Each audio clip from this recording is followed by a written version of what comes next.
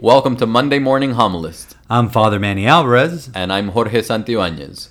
Every Monday morning, we dive deeper into the previous Sunday's readings and homilies. And towards the end, we veer off to talk about life and definitely talk a little sports. And enjoy! Sunday's word of the Lord, digging deeper, getting more. Monday morning homilist. Good morning. Happy Monday. Yeah, here we go. New week. Let's do this. We're ready. Are we ready? Yeah, we're ready. It's a strange day. There's no school. It's nice and quiet Is it? so far. Your children are in the building. Yeah, but I don't hear them right now. Okay. We're in a soundproof studio, so. But yeah, it's a quiet morning. This morning we woke up. It's beautiful. It's wonderful. But we miss our kids. They're not on spring break. They had a long weekend, and back tomorrow they have their Easter break after Holy Week. So, but we miss them.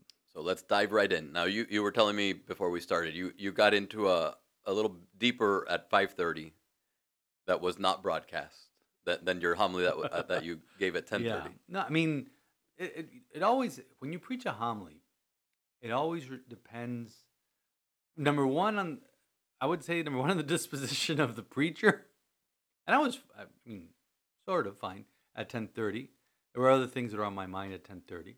And and thankfully 10:30 mass, God bless, the people, always very receptive, always. 5:30, I was there, and the call just had a brilliant set list yesterday for their music, and it kind of, it moved. I mean, not that 10:30 was, if Lewis is listening, 10:30 did amazing, but the call just brought it yesterday, and and there were things that, when you have a second homily during a weekend or during a Sunday, you're like, you know what, I really want to go deeper on this, or I don't want to, let me leave this part out that didn't work at 10:30. It's kind of like you're still tinkering. When I have a vigil mass, it's when I tinker the most. Yep. It's like the rough draft, and then you kind of like, and you think, Father, well, shouldn't you do that? Before. Well, yeah, you do. There's things that there's a literally. I don't know where. No, I put the. I don't have the post-it with me that I usually carry with me for the homily, but there's things there was literally one thing that I wanted to say that I literally scratched off on Saturday that I didn't want to mention. That it was too much. And I think I may have mentioned it at 5:30. I don't remember now. But that's where it's the way the Spirit moves you. And what I wanted to focus on more than anything, and that's how I started the homily, is the patience of God. And I started off very dramatic. I was very quiet. Everybody's like going, Father, start. Father, start. Father, start. And there was a whole point behind that. Yep. It's like, our God is a very patient God. We're the ones that are impatient with Him. When we ask Him for something, when we think that He's not listening to our prayers, when we think that, that He's ignoring us. No, our God is a patient God. We are the ones that are impatient with Him. So we have the parable of the fig tree that's presented us in the gospel, where the owner comes in and says to the garden, wait, this thing isn't producing fig. Cut it down. He goes, oh, give me a year. Let me, fertilize it, put manure around it, just, help it, take good care of it, and it'll produce fruit. And if it doesn't, and you come back in a year, I will cut it down. So why does Jesus give us this parable yesterday? Well, you have to go to the beginning of yesterday's gospel when people are bringing him examples of tragedies that had happened in and around Jerusalem, and people have been perishing and people have been killed, and he goes, do you think that you're any different from those people? Because the mentality was, well, if these people perish, is because they had done some abominable sin. So Jesus says, you don't think you're any different from those people, because if you do not repent, you will surely perish.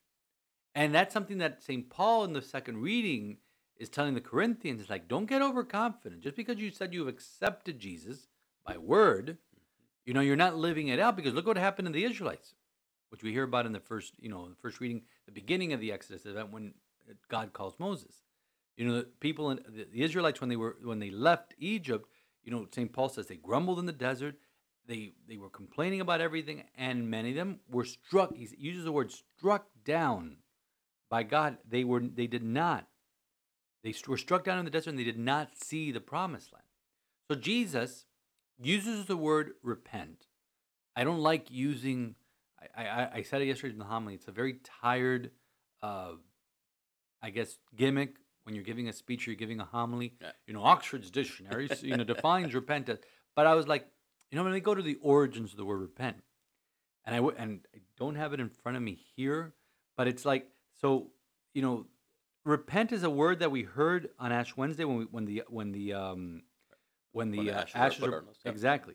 So when the ashes were put on our forehead, we heard the words repent and believe in the gospel, and so the definition was, when we feel a sincere regret or remorse about a wrongdoing or sin that we have committed, and that was something that I wanted to really harp on yesterday. And that's what Jesus is talking about. If you don't feel sincere regret for your transgressions, if you don't really repent, Jesus says, you will perish. He's very clear. But we're thinking, and that's the overconfidence the Corinthians are having. We heard in the Psalm, the Lord is kind and merciful. Yes, he is. And he's also patient. But if we don't show fruits of our repentance, then we're expecting God to, to just say, deliver us immediately. And I said it very bluntly yesterday in the evening mass. I go, if you keep waiting and keep putting off that confession or keep putting off that repentance, you keep putting off that purpose of amendment, which I harped on a lot yesterday, which is what we need to do when we go to confessions, not just confess our sins, but say, I'm going to avoid doing those sins. If we keep putting that off, I said to the people, you're going to drop dead. May not be now. It may not be. And people were like looking at me like, man, Father's taking a morbid turn. I'm like, folks. It's Lent, baby. Nope. I go, folks, if you walked in this church not realizing you're going to die one day, then I can't help you. But it's something that we have to be cognizant of our mortality and realize that, like there's a great, I've used this phrase many times because it was a great T-shirt in the early 90s in the early 90s. Remember in the youth group that I was in, we showed these T-shirts, and they were really funky faith T-shirts that had all these wonderful sayings. And there was one of them that really caught my eye that I've never forgotten. And those who wait for the 11th hour die at 10:30. And you see a person that's keeled over. That's good, right? That's good. Those who wait till the 11th hour die at 10:30.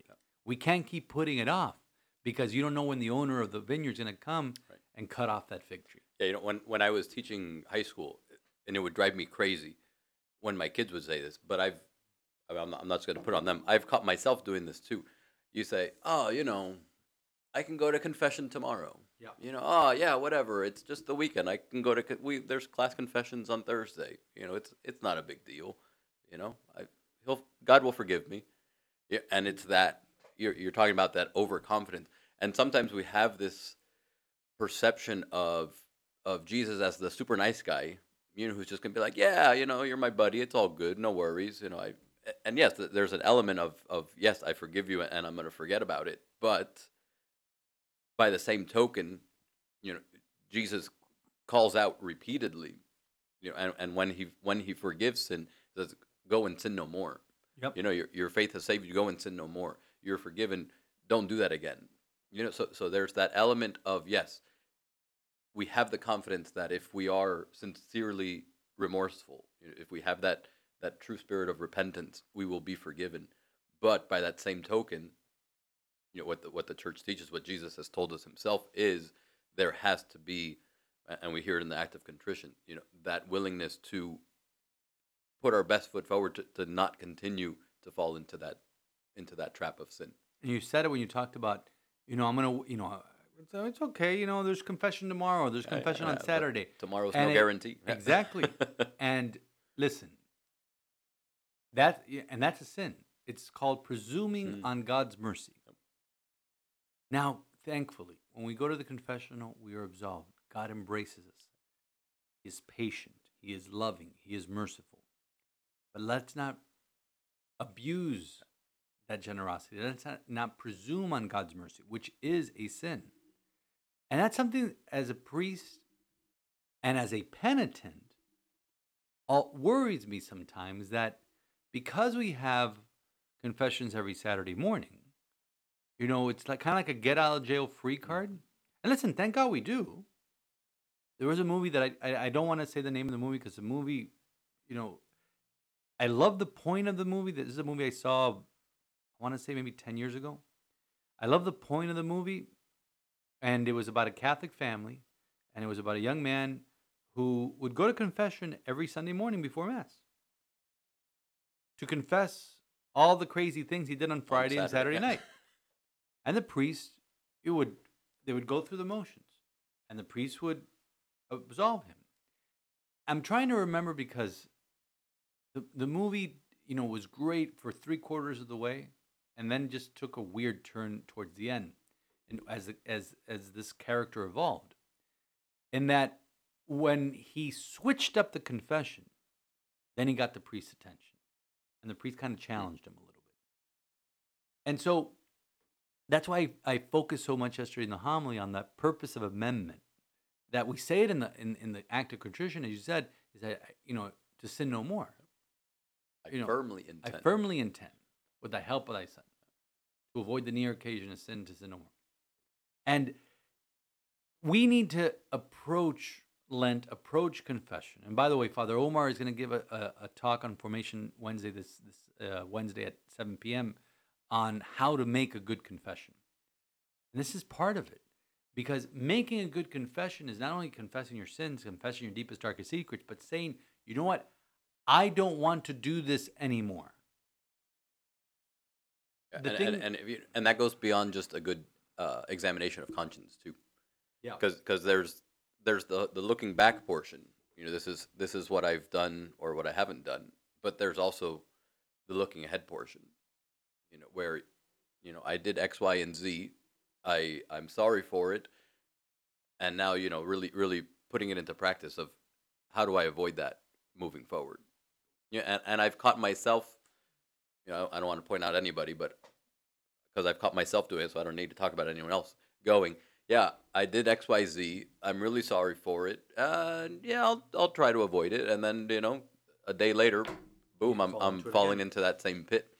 So it's both the looking back. But that intention to give it up, to stop it, to avoid it. Easier said than done, but right. We hear confessions every week. We hear confessions almost daily as priests. And one of the things that I prayed for when I was in seminary is to be a good confessor. We've all had experience with bad confessors.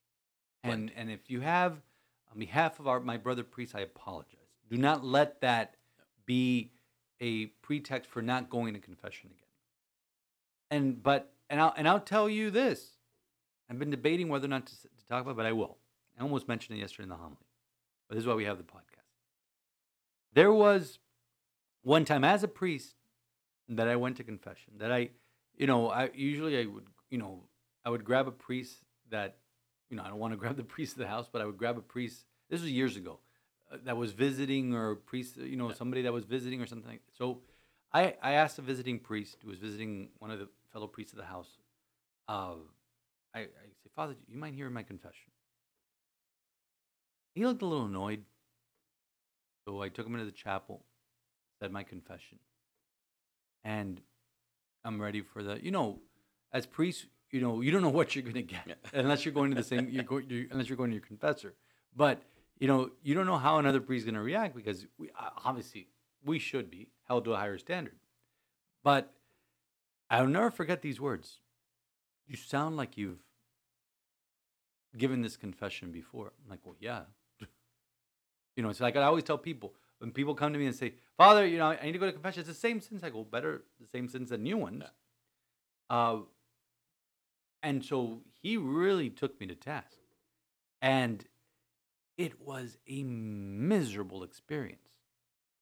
And I was there, and I was left in that chapel feeling like a worm. And I'm like, wow.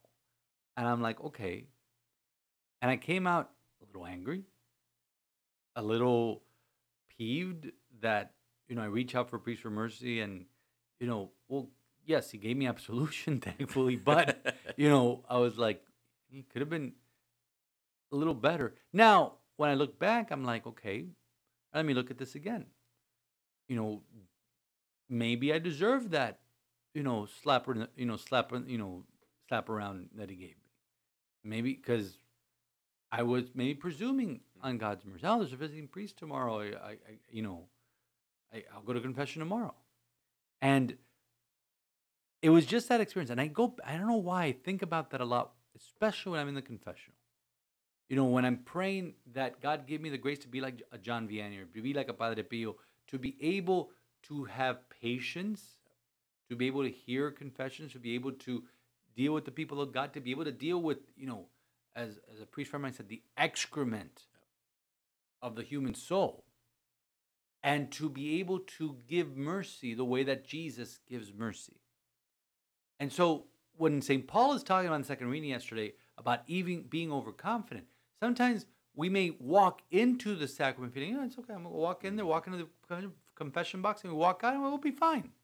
And yes, that's true, but maybe you need your confessor, or the priest that you go to confession to, or the parish you go to confession to. Maybe that priest will be a little bit harsher with you and say, okay, and ask you, all right, that's great. Now what are you going to do to fix it? And I've asked that of people before. Okay, that's great. How are we going to fix this? What are we going to do concretely, spiritually, to be able to combat X, Y, or Z sin? Because that's what we need, lest we fall into that trap of overconfidence and not truly be remorseful. Because if we think, I'm going to be back here next week with the same thing. Right. What I always tell people is like, all right, let's make a goal this week. All right, yeah, you confess X, Y, and Z. All right, let's see if we can eliminate Z, and then, bring back X, Y, and X and Y next week. Just so we could see some progress. And there are things, I'm going to say, there's things that I had in my youth that are no longer there. Sure. Thankfully. And you become a pastor, and there's other things. But, it's like, oh, bless me, Father, for I have sinned. I was talking about patience. I've been impatient. Please give me the fruit of the Holy Spirit, that is patience. And that's why it's so important to talk about that yesterday. Yes, our God is patient. Our God is waiting for us, which we'll get into next week. Our God is waiting for us, whether it be in the confession, whether it be in the Eucharist, whether it be in our churches, whatever it is, he's waiting for us. The thing is that we grow impatient when we don't see those fruits. And yes, the sacrament of reconciliation does have grace that may spur a change in us. But we need to go in there firmly resolved and with a spirit of repentance. And it's something we're constantly praying for. Listen to the prayers during Lent and Mass. Give us a spirit of repentance, Lord. Of being like repelled by our sin. It kind of makes me repugnant. Like, yeah. Give us a spirit of compunction. There's one that says, give us a spirit of compunction, O Lord. To be able to look past, our sins. To be able to not to look past our sins, but to be able to look into our sins and to realize that not only do they offend you, but they offend me and my humanity.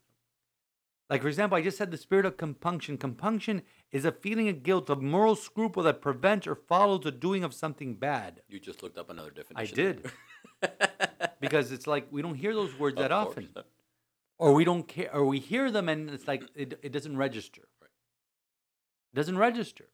So we need that spirit of compunction, that spirit of like, we're, something so repugnant. I don't tell you, but I have to tell the priest. I have to tell the Lord in confession. I love teaching kids about confession, the little ones especially. Yeah. And you just had this experience that we had our first penance with the second graders, and now we've got our religious ed first penance coming up next week.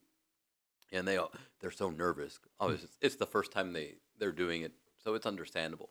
But I like talking to them right before, as they're in line waiting to go into the. And I say, oh, are you nervous? Yeah, I'm nervous. I go, why are you nervous? You're talking to Jesus, and Jesus already knows everything you're going to say. So you're not going to surprise him. You just got to tell him, and he's going to forgive you, and he's going to love you, and it's going to be the best bath that you've ever taken in your life. Yeah. So they go in, and they're still shaking, and they come out of the confessional, and I meet them there so that they can put their little sheep in the sanctuary, and I tell them, how was it? Oh, it wasn't that bad. How do you feel? I feel great. I feel wonderful. And it's just this innocence of them going. And yeah, they're 7, 8 years old. What can they possibly confess? But as I look at them and I interact with them and I see their faces and just the joy that they have, to come out of that confessional where they just confess nothingness basically, but the joy that they have in their heart, and the lightness that they're walking around with is just so.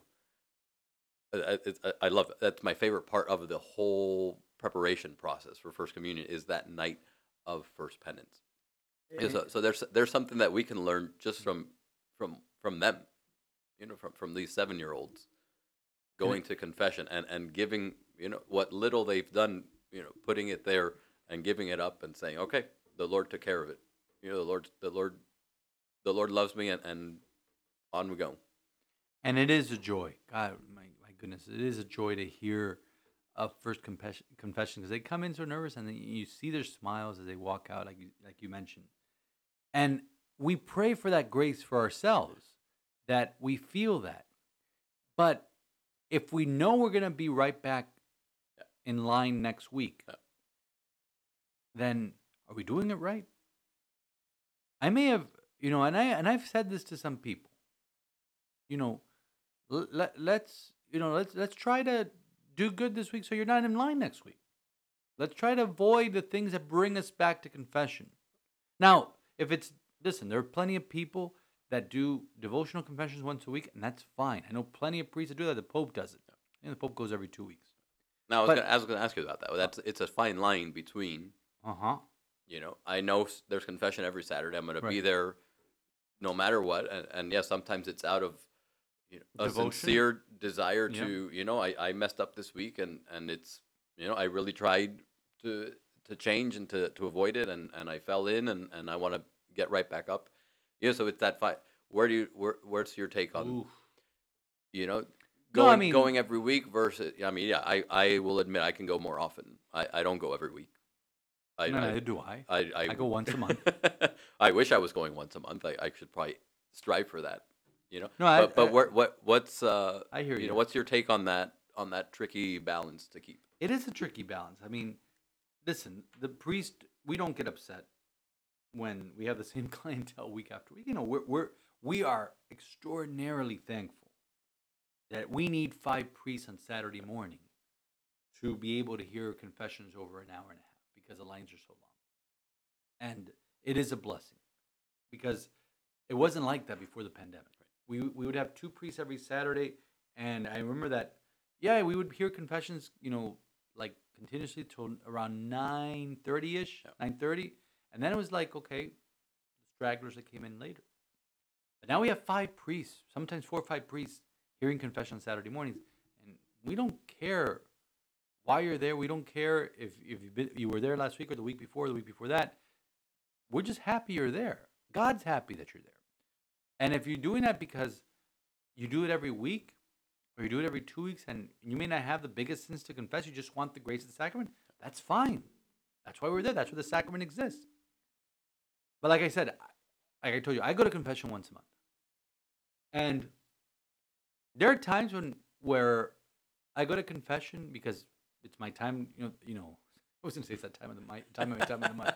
Sound a little bit, wow, okay.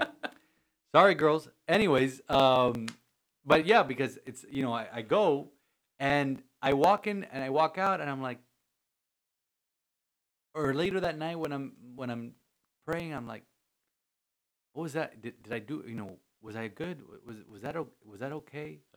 I mean, maybe a lot of it is scruples. A lot of it is shame for your own sins. Pope Francis always talks about shame is a good thing because it makes us cognizant of our sins. It makes us say, you know what? I need to confess it because I'm ashamed of it. Yeah, and I think we need to hear that more often. What? I need to shame my people more often? No, not. No, that shame can be fruitful. Yeah, can be placed in a positive light because when do we ever talk about shame? Of the benefits of shame? I tell the story often. The best confession I ever went to was with Father Stephen, and I went and I'm confessing, and the smile on his face is growing larger and larger, and it's so bizarre because I'm here bearing my soul, and here's this priest smiling, who's already a joyful priest, smiling from ear to ear, and when I finish, and this is the line that will stay with me forever. He starts laughing, and not laughing at me, just his jovial laugh, and he says, "Oh, it's a good day, The Lord rejoices because you've confessed your sins." So often we paint this picture of confession as, like I said earlier, Jesus, the nice guy, is gonna love you and forgive you, and yes, it is a joyful moment where you go and you are absolved. I don't want to downplay that, but we don't often hear what you just said. That shame can be positive, can be a positive feeling for us as we reflect. Because yes, we like to go into confess, and like forget about it. But we need to hold on to, as we said, not just a looking back, but a looking forward. We need to hold on to that, that disgust for, anything and everything that's going to turn us away from God. So That's a great word. we can't just whitewash everything, because we need to be cognizant of, I need to put one foot in front of the other moving forward, and avoid everything that I just confessed. Yeah, and these are all things that we need to put in our toolbox as we get. If you haven't gotten a confession already, I know the confession lines will start getting longer as we get closer to Holy Week, and then Holy Week will really be long. But my friends, yeah, I love the word that you use, disgust. Again, it's that repugnance for the things that we've committed. It's things that we would not be happy about if it's brought to the light of day. So, but we bring them before God, and what Father Stephen says is so true, because I have not said those exact words, but I've said something similar that an old spiritual director used to tell me, was like, now you are as clean as the day you were baptized. You are as pure as the day you were baptized. And that, I pray that gives people a sense of feeling forgiven, a feeling of grace, a feeling of wow, this is something powerful that I just did, and not just go through the monotony of doing it just because I do it once a week, or I do it because it's my get out of jail free card. So going back to your question, there is a little bit of a fine line, because there is a presumption of God's mercy, which is a sin. A sin that I just realized I haven't confessed in a while, but it is a sin that we realize, it doesn't matter. God's going to forgive me. But that's what Paul is talking about to the Corinthians. It is, in the chapter the New American Bible is open in front of me, and it gives the title of the chapter is Warning Against Overconfidence. And later on in this reading, in this chapter, beyond the reading we heard yesterday, St. Paul says these things happen as examples. Things happen in Israel. It happens as examples, so we might not desire evil things as they did. So we may not be struck down. So do not become idolaters as some of them did. As it is written, the people sat down to eat and drink and rose up to revel. Let us not indulge in immorality as some of them did, and 23,000 fell within a single day. And I love this line. Let us not test Christ. 1 Corinthians 10, verse 9. Let us not test Christ as some of them did, and suffered death by serpents. That is so true, because we're testing, we're presuming on his mercy. Yes, he is merciful. Yes, he will forgive us. But we have to show remorsefulness. We have to show sincere remorse. We have to show that we have repented. Because more often than not, because it's happened to me as I've gone into the confessional, or I've sat down for confession, that I just say it out of habit.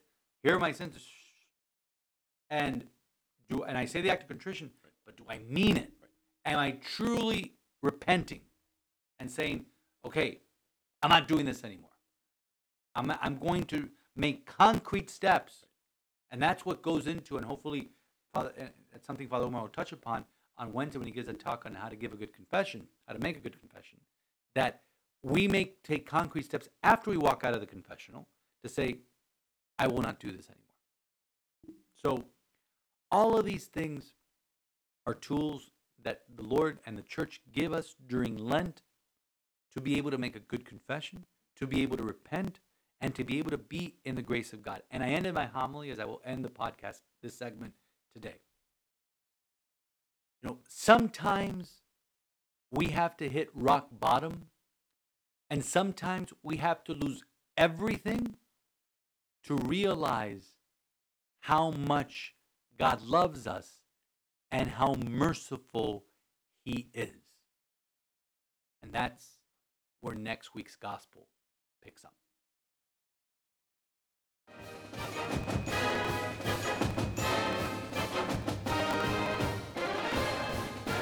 Sweet 16. We're dancing. We're still dancing. Still dancing. Still dancing.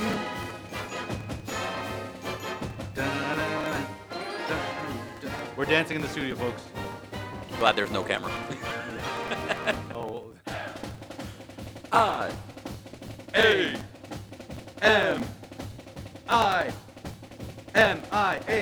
fight, fight, fight. That's making it to the new sports segment intro. That's fine. The U. That was, oh my goodness, what a game last night, Jorge. I will be honest. Oh, here we go. I know. Because you didn't respond to any of my texts yesterday. I go, the kids are driving them crazy. No, we were out with some friends. Oh. And it couldn't have been timed more perfectly. I know. Because it was 7:30 at night. When do you go out on a Sunday night? We went out with some friends. You never go out on a Sunday night. We're making community with our fellow pre-K3 parents. Great. That's wonderful. I'm so happy for you. So I was following Game Tracker. Oh no. And then we got home. Obviously, the whole put the kids down takes a while. Right. And then I had to run a few errands before, because I didn't want to have to do it this morning. So I didn't watch. I feel we were talking about shame, right? I didn't watch a second of the game. I was following it on Game Tracker. All right, I'm motioning to the bullpen. I need a new co-host for this morning. I know. I'm sorry. Oh, Forgive me, wow. Father. Forgive me, Father, for I have sinned. My goodness. And now the next game is like 10:45 at night, so No, that's perfect for me because I have something on Friday night, and I'm praying. I pray this game is late Friday because we have something. I have something on. No, I didn't see that last night. Yeah. 10:40. Wow, that's late. Wow, but we're dancing. We're dancing. No, listen to me. Auburn is the number two. Was the number two seed. Number 2 seed. At one point this year, they were number 1 team in the nation, and they were like, they have this player Jabari Smith, who I don't think he got the memo there was a game yesterday, because I put this box score in front of you, and Jabari Smith had what? He was 3 for 16 shooting and had I can't read a box score now for some reason. He didn't have a very good game. So total points he had 10. TP it sends a point. Yeah. I'm usually looking for PTS, which is points. Yep. They put it as TP, which means something else, but that's another story. Well, that's how he played yesterday. He was they said it was the biggest recruit in Auburn's history. In fact, some people, if he declares for the draft, some people project he may go number 1. Oh, well. If he'd had the first drive, I wouldn't go anywhere near him. Now, he had a great game against Jacksonville State, but we ain't no Jacksonville State. Sir. But let me, okay, so just to fill you in, since he's just telling me this right now as we're recording. Because I didn't want to spoil the reaction, because I know it's going to be a good one. Oh, man. Okay, so we busted out to a big lead. The same thing happened, when Wong scored all the first points against Isaiah USC. Wong. We have to call out. No, we called him out last week because he didn't play well against Duke in the AC tournament. We're on to something here on Monday Morning Homilies. We did it for Duvall, and now we're gonna do it for somebody later on in this segment. My guy. So not only Wong scored the first points in the USC match on Friday, and it was Jordan Miller, I believe, scored the first 6 points in the game, and it was very early on, and we jumped out. Just like we did on USC, we jumped out on Auburn, led for 9 points. They kind of made a little run at the end of the first half. Now, Charles Barkley came on, and I'm waiting to hear what he has to say.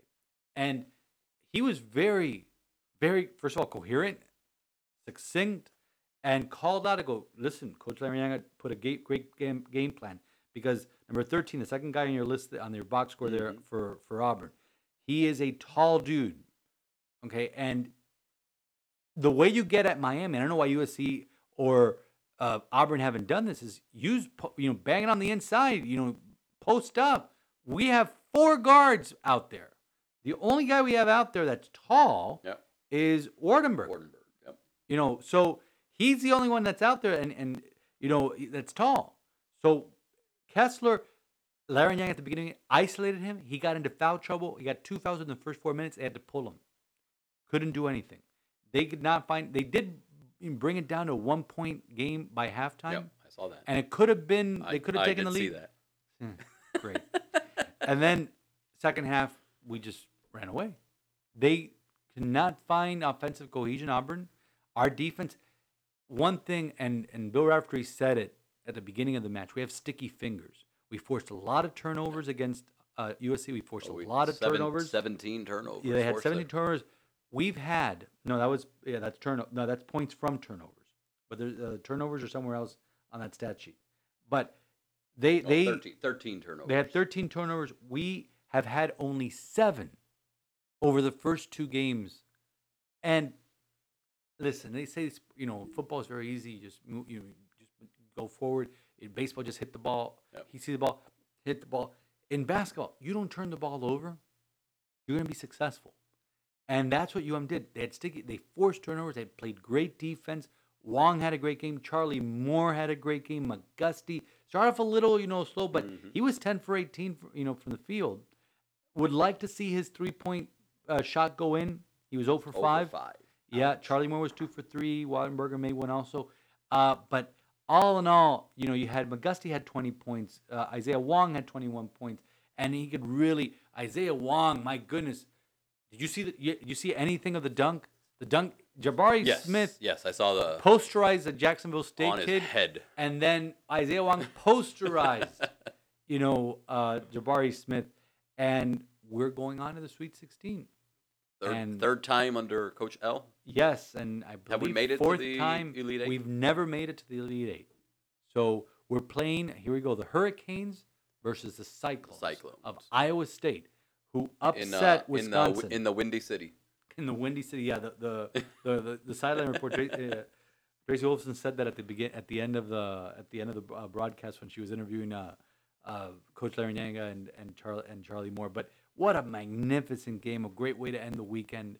And shout out to our Lady Canes who won their first game in the tournament and then ran into a buzzsaw in South Carolina. They held them to they held them to 49 points. Yeah, that's pretty good. But they exited gracefully. They were South Carolina's number 1 team in the country and probably going to win the national championship. And they're also playing on their home court. So, but the male Canes, my goodness, what a game yesterday! And Charles Barkley, he had to crow at the end. He's like, listen, this is all, and he almost said all about the U. He says, it's all about Miami. He said, all about Miami. He said he got a text from Warren Sapp. He congratulated The Rock. He goes, all these guys. Now, how's your bracket, Father? All right, so now we're going to go into our bracket. How's your bracket? No, I got off to a rough start, right, but I'm breathing. You barely, but you have Arizona winning it all. I have Arizona. I have Gonzaga. And Arizona tipped off, was the last game to tip off, and you were probably long since gone when they tipped off that basketball game. And I had it on in the background. I was doing some reading, and then I was fighting off sleep, and I was like, you know what? Arizona looks like they have control. But when I was about to say, let me turn in, I see TCU, Texas Christian, had taken the lead. I'm like, ooh, I got to stay up to watch this. The game ended at 12:36. NCAA, why do you only do 3 games between 12 and 5? And then stick everybody else at the end of the day. Like, why is UM starting at 10:45? I mean, we're playing. Iowa's only 1 hour behind us. Come on. But it's 10-11. You knew they were going to put, I believe, in that bracket, the other game is Providence and Kansas. That's the number 1 and the number 4 seed. You knew that was they were going to take that better matchup and put it in prime time. So, for sure. But my brackets. 10 o'clock. I'm sorry, 10 o'clock, not 10:45. Wow, 10:45. That sounded a little too much. 9:59, if we're being accurate. Okay, so my bracket's looking good, but you were so close yesterday. Arizona was losing late. Yeah. They needed a 3 towards the end of that game to tie it and send it into overtime. And then, I haven't shown you the highlights. They could have won in regulation because they stole the ball. Mind you, when they stole the ball, they fouled the dude from Texas Christian at the time line and took it over. and the guy dunked it to win the game, except that when he dunked it, the red light had gone off. All he had to do was basically just float it into the basket, and he would have won regulation. I'm like, if this costs Arizona the game, it blows up. It blows up Jorge's. I needed Jorge's bracket. I needed them to win. So you saw a path to you winning our school. Yeah, we have an staff. office pool, which we got 22 people this year. That's great. That's awesome. I have a path because I think I'm the only one in the entire pool that has UCLA into the Elite Eight. Interesting. So that's, they 40 points right there. Well, and UCLA plays North Carolina, who beat Baylor, took down the defending national champions. So obviously, I need Arizona to win the whole thing, and then I go basically head to head with Coach Bryan, who's the only one with Arizona in front of me. Right. And I've got about 120 points on him if the Sweet 16 breaks my way. Last year's winner, Miss Marty, our vice principal, she won the whole thing, and she has been on top or near the top of our standings since the beginning of the tournament. And she has Gonzaga just like I have Gonzaga. And I asked you on Saturday, I don't see a path to me. And then I looked at it, and Texas Tech was my saving grace. Thankfully, they were trailing. They went and they beat. I need Kansas. If Kansas makes They a run, beat Notre I'm done. Dame? I'm toast. Yeah, Texas Tech went and I not only that, I passed Miss Marty yesterday. There you go. I'm fourth. Who's leading? I think Coach Bryan is leading. I'm a huge Providence fan this week. Why? Who's because I need Providence to knock off Kansas. Oh, okay. Do you have Providence moving on? No, that's 40 points. Well, we're going for the Catholic school. We are. Let's go. It's. I love this time of the year. It's been a great tournament. St. Peter's. Can we talk about St. Peter's taking down Kentucky and blowing up brackets? Half of your Final Four is gone. Gone. Iowa. Half of my Final Four was gone in the first 6 games. No, Iowa didn't lose the first game. Within the first Kentucky the first lost half of the first day. I had lost half my. Oh, okay. Half my Final But Four. Iowa lost in the. I think they lost in the semifinal, right? Wait, no. Iowa lost their opening game. Yeah. So yeah, you're right. Yeah. No, remember we talked about. I lost Kentucky and I lost Iowa right off the bat. Remember I had a rough first day, but I recovered nicely. We talked about it last week. That those pesky 5-12s. I hate them. Yeah. And now the 13-4s are making noise and Richmond and beat Iowa. I said it last week, and I didn't take my advice. I had to take my own advice. I said Virginia Tech went on a run in the ACC tournament, and they looked like world beaters. You have them going deep. I had them deep. You had them going to the Elite Eight. They looked really good. Yeah, but Iowa won the Big Ten tournament. Virginia Tech won the Big Ten tournament. They both were bounced in the first round. So that is real. That is real. I forget who won the SEC championship, but Auburn was a regular season champion. But I forget who won it. I don't know if it was LSU or it wasn't Kentucky. But it may have been LSU, and they were bounced in the first round as well. I may be mistaken about that, but still, it's fun. The Cinderellas, the upsets, everything is fun about this time of year. And and the Canes, we just got to keep it going. We got to keep it going, and those 5-10 matchups. Sophie has UM winning the whole. Well, Carlos, her boyfriend, filled it out for her, and so that's her path to victory. And I wouldn't mind losing the office pool. There's a $100 gas card, which is very necessary these days. I will hand it to her myself, and with my UM national championship T-shirt. There you go.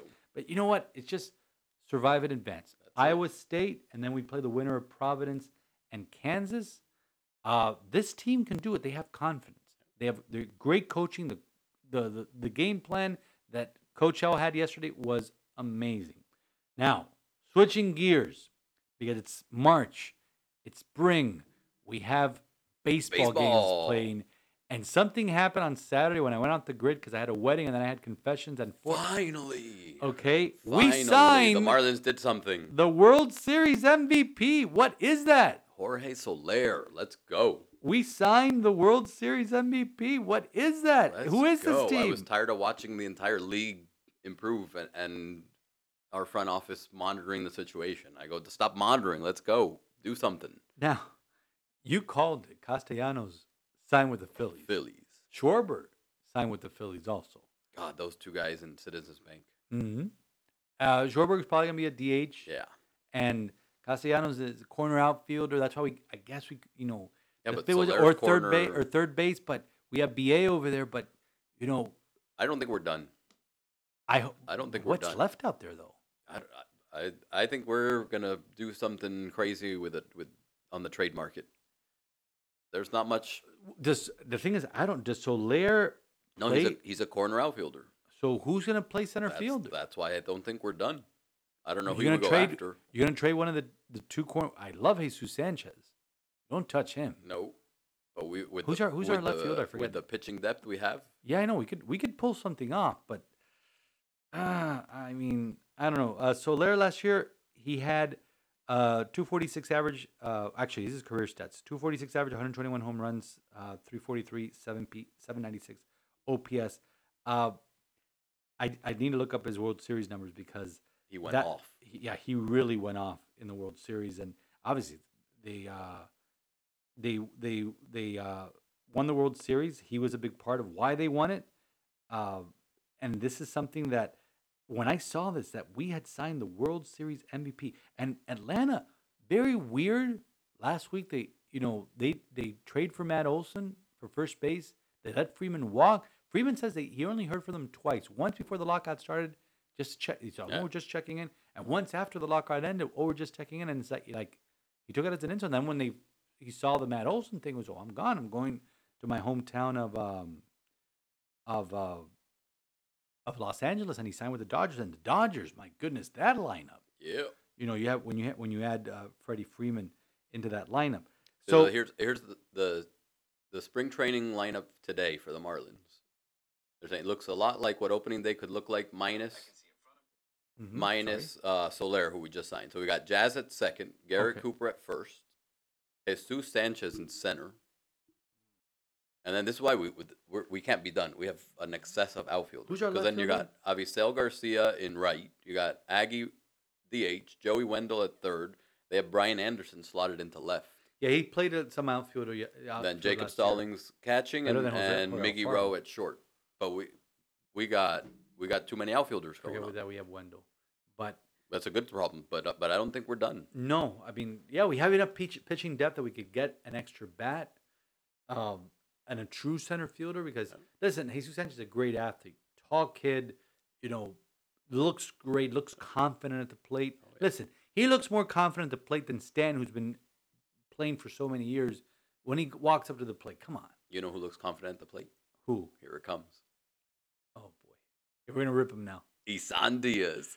Oh man, the first thing we saw when we saw the first box score, the first spring training. We're game so on happy to Friday. have baseball back, to be able to read a box score, right? To have actual stats. So he should have left the bumper music. The same. And my boy Isan Diaz goes 0 for 3 with 2 strikeouts, and some things never change. Nope, they surely don't. By the way, he batted 300 in the World Series, had 3 home runs in that world. When you have 3 home runs in the World Series, come on, Jorge Soler. Yeah, not Isan Diaz. Not Isan Diaz. Isan Diaz is. I was looking up the World Series stats, and he played for the Cubs in the 2016 run also. But this is the one that in the bumper music, that's Jorge No, saying we don't have the bumper music today. but it's like get him out of here. Get Get him. It's like, I mean, that's what spring training is for. And if we rip him and he starts going on a tear in spring training, but here's the thing: do spring training stats mean anything? Absolutely not. No, they do not. Just Absolutely like not. preseason stats in the NFL don't mean anything. But we're so excited that we're talking actual baseball. We're talking hot stove. We're talking stats. We're breaking down stats. Now, it's a big week also. Not only are the Canes in the Sweet 16 this weekend, not only do the Marlins keep ramping up for opening day, which I believe is April 7th. They open up in San Francisco, and they could not move their home opener. It's on Holy Thursday. They couldn't move the time. It's at 6:40. We have Mass at 8. I'll be washing Yeah. feet while they're playing. So, and you'll be there with me. So, yay! You'll be getting alerts on your. No, I'll be fine. I put it. I put the watch on mass setting, do not disturb, which no one can get through. So, but it's a big week because our U.S. soccer team starts their last 3 games of the World Cup qualifying. We're in second place in the table in the standings for CONCACAF, But we have 3 tough games. We have Mexico on Thursday night. You want a good start time? There's another good start time. 10 o'clock Ugh, on Thursday. I'm gonna watch it all. You're going to watch it all from Azteca. And Sunday at 7 o'clock here in Orlando against Panama. That's when you have to clinch it. Yep. Because if not, I believe it's next Wednesday. Let me just double check. It's next Wednesday at 9:05. Everybody plays at the same time in Costa Rica. Ooh. So Costa Rica hasn't played well, but they've been playing better as of late. And I'm not confident with our, we have a lot of injuries. McKinney's injured. Christian has not looked well. Has not looked right. I'm praying he comes back. Gio needs to come. I don't even know. I haven't looked at it. If he's on the roster, but so many guys need to step up and just bring it home. We're not playing Trinidad, thankfully. So that's going to be a big weekend, and we got to root, folks, for the Nigerian soccer team because they're different. Because we have 3 games, and it's the accumulation of points gets us in. You just want to see the house priest. No, go they nuts. have fun.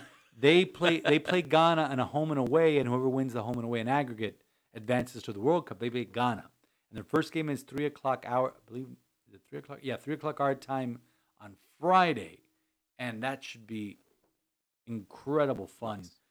To see our Nigerian priest, Father Uko. You got to take him over to Comber. Put it on the big screen. We'll go crazy if I do that. And that's on. But there's so much stuff. We didn't even get to the Heat, who play the big game against the Sixers tonight. So much stuff to talk about. Now, many of you thought, okay, we're going to do the Oscar preview today. We're not. I was going to do it with somebody else. We are. I plan, and this is going to be news series. I haven't told them yet. I plan to do a special episode for the Annunciation on Friday. And which is only right, and just because there's a lot of things happening on Friday. This Friday? This Friday. We'll record it beforehand. You'll be flying solo. No, we'll record it beforehand. And then we'll post it on Friday. That's right. And then I know how to do things. Yeah, you do. I'm just telling you, you're going to fly solo. And then we'll have a special guest to preview the Oscars. But before we do that, the one movie that you wanted to, I've been teasing it for like 3 weeks. You and Angie 3 did weeks, see it. Since you watched it. No, you've been teasing it since your homily with a couple months ago. No, that was more than a couple months ago. That was last fall. But you saw Coda. Coda. And, tell me why that's the best film of the year. Oh, my God. I mean, well, the story is just phenomenal. Now, I'm watching it as a parent. So, it's going to pull the heartstrings. I don't want to say too much because I don't want to give it away and ruin if anyone hasn't seen the movie. But there's a scene with the dad and his daughter. He's gonna win a best. He has to. An Oscar. He has to. The father. There's a scene. He's won everything. That Angie and I were sitting on the couch, and I knew she was already had the misty eyes. Misty eyes, and I lost it. She looked up at me. I rarely get that emotional watching a movie. So when she saw me crying, then you're an emotional dude. I am, but I don't. You don't cry during movies? No, not often. You laugh at the end of Bambi or something? during Bambi, not at the end. That's cruel. I'm sorry. No, but I mean the movie, just the way it was done. They're actually deaf actors. They're deaf actors. Marley Manton, who won a Oscar in I didn't realize that till after we had watched the movie. Marley and Matlin, looked up on it. Marley Matlin is so Coda is children of deaf adults, and that's what it means. And there's a play on that word, which you will see when the movie. So Marley Matlin, who is the mother in the movie, she won an Oscar in 1986 for Children of a Lesser God. She was the first deaf actress to win it, and hopefully, I forget the name of the actor, the father, he'll be the first deaf actor, male actor, to win an Oscar. And then the older brother is also deaf, but the second daughter, the youngest daughter, can hear. Now, she knows sign language. Now, the 3 actors are the mother, the father, and the older son are deaf actors. The girl that played Ruby, the youngest daughter, she is not deaf, and she did not know American Sign Language. She learned it in the movie, and my goodness, my sister saw this. She's a sign language interpreter. Here's she saw it, and she was like amazed by that performance. And she was not nominated for anything. And which boggled me, because to be able to learn American Sign Language crazy. No, that just well. It was an incredible movie. and it's an Incredible. Apple Just Plus, a an Apple beautiful, TV a Plus. beautiful story. I know that voters in the, they don't care. We'll about talk it. about that when we release that on Friday. But it's like no, but it's gaining momentum. But It won the SAG there's award so a much couple weeks ago. trash out there, There is. and just some of these movies. I haven't seen them all, but you saw Don't Look Up. Don't look. Yeah, which is All-star funny, cast. funny satirical movie, but belongs nowhere near an Oscar ballot for anything. Compare Period. it to it doesn't belong in the same sentence as Coda. No, it doesn't belong in the category. It doesn't belong, in the discussion for that whole evening. No. But it's a great movie. It's on Apple TV Plus. It's $4.99. If you haven't done it, highly recommended. You did it on a watch. free trial, so I you could did. get it. You do. I mean, I did, Comcast is and I'm advertising so it. glad I did because And you also binged Ted Lasso while you were during that free trial, and believe, be a goldfish. All that. Don't settle for fine. There's so many great don't you quotes. dare settle for fine. Yeah. To keep it PG here. Right. My friends, we're going to, next Monday's podcast, we'll get into what I said at the end of the first segment. When we lose everything, that's sometimes when we find God. But I encourage you to come to Father Omar's talk on Wednesday on how to make a good confession. And I encourage you to delve deeper into what repentance is. What does it mean to repent? Are we sincerely remorseful when we walk into a confessional? And if you haven't done it yet, come to confession this Saturday, 8:30 to 10. We're there. Lent is still going. We're almost halfway there to Easter. So many good things are happening spiritually for our community, things going on behind the scenes that, very few people see. And it's the Spirit at work, and we talked about it last week, and that's what has the evil one quivering and trying to, block us from experiencing the kindness and the mercy of our living God. So what does repentance mean? And, meditate upon, yes, God is patient. Why are we so impatient with him? Lord, give us patience. Lord, give us the strength to feel shame for our sins, to be able to confess them, and to be truly remorseful and to repent during this Lenten season. And may Almighty God bless you, the Father, the Son, and the Holy Spirit. Amen.